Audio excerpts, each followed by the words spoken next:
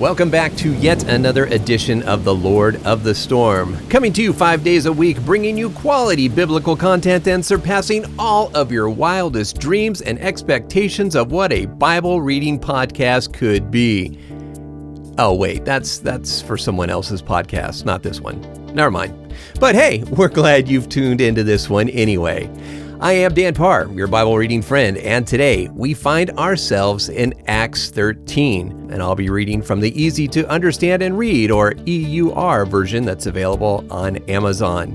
Today, some Gentiles hear the best news they've ever heard and can't wait to hear more. Let's ask the Lord to bless today's reading. Father, as per our custom, I come before you and ask that you would open up all of our hearts and minds to your word, speak truth to us, I pray, and may our lives be changed as a result of this time spent with you. We ask it all in Jesus' name. Amen. Acts 13.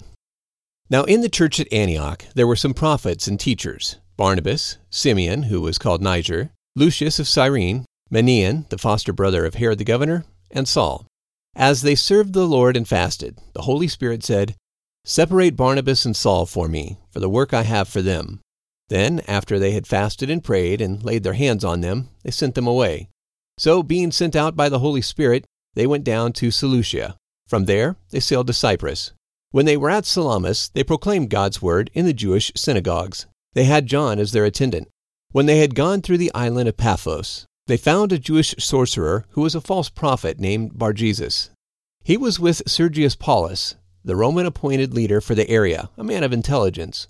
This man summoned Barnabas and Saul and sought to hear the word of God.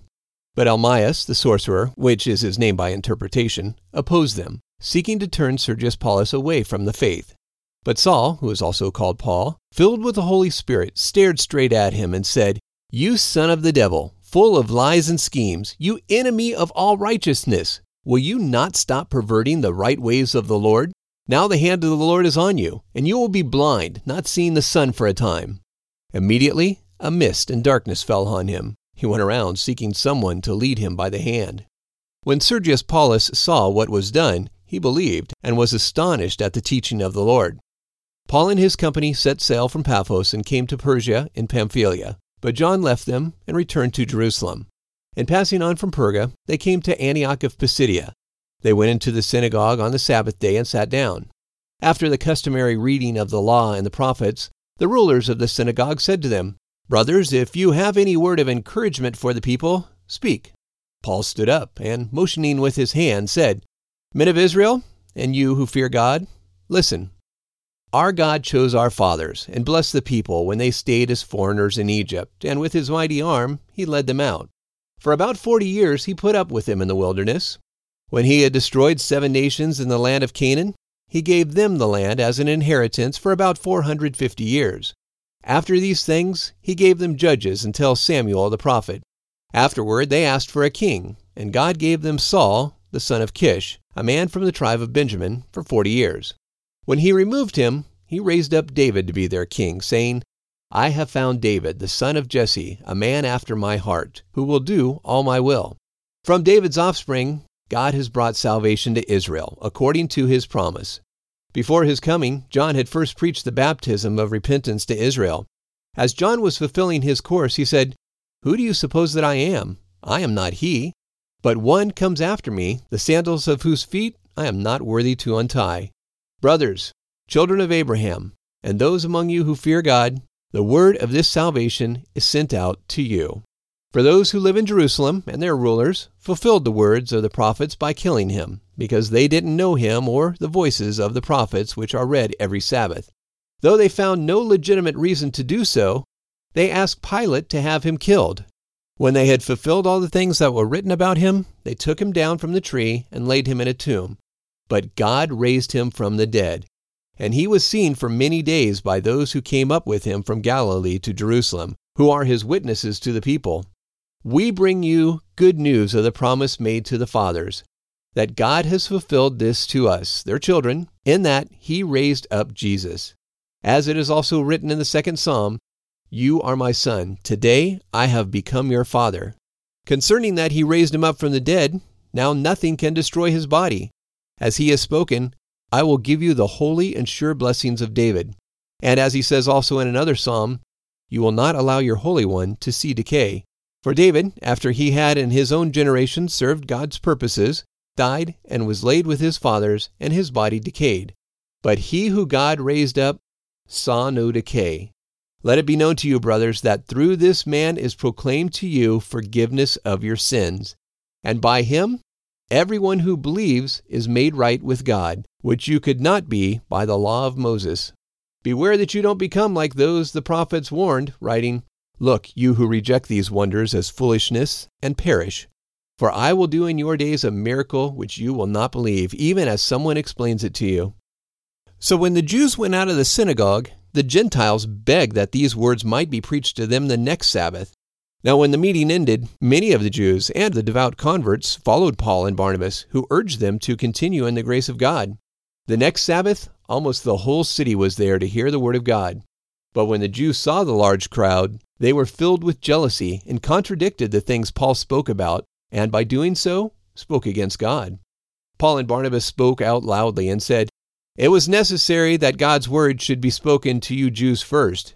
Since you reject it and judge yourselves unworthy of eternal life, we will preach it to the Gentiles. For the Lord has commanded us, saying, I have set you as a light for the Gentiles, that you should bring salvation to the uttermost parts of the earth."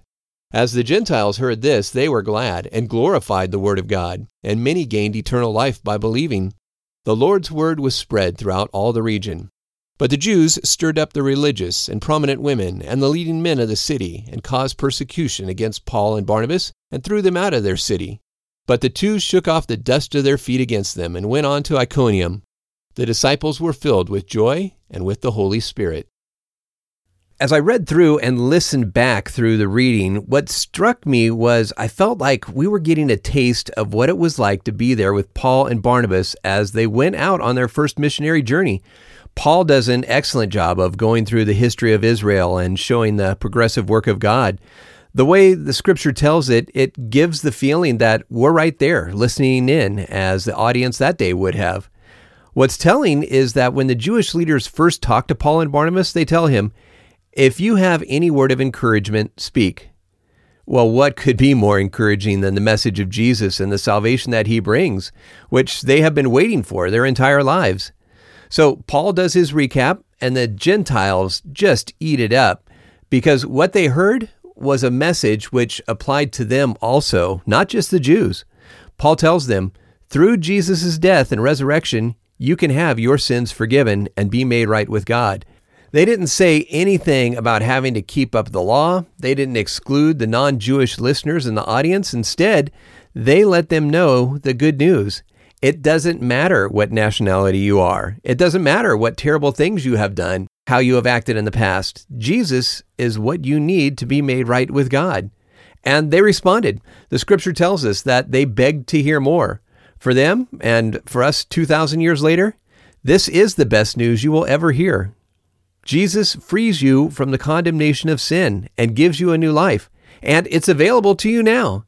They couldn't wait to hear more about this because it was radically different than what the Jewish teachers were saying.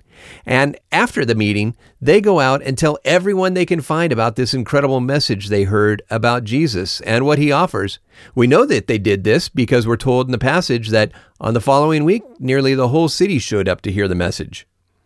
One of the things that can happen to Christians is that after we've been saved by Jesus for a number of years, we can forget just how good the news of Jesus is. We can forget that joy of knowing that our sins are forgiven and that we're made right with God because of what he has done. To those who haven't heard this message clearly articulated, it's life-changing news. That joy that comes from knowing that your sins are forgiven. There's nothing else like it.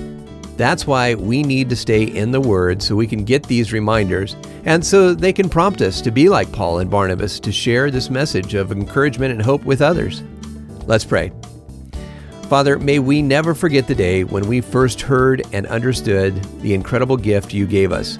Prompt us, Lord, to share the good news message with others so that they too could come to know and follow you.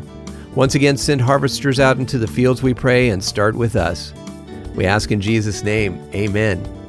Well, that is going to wrap it up for today, but now the real work begins as we have the honor of sharing the message with someone else. I pray that God opens that door for you today. Thanks for listening. God bless.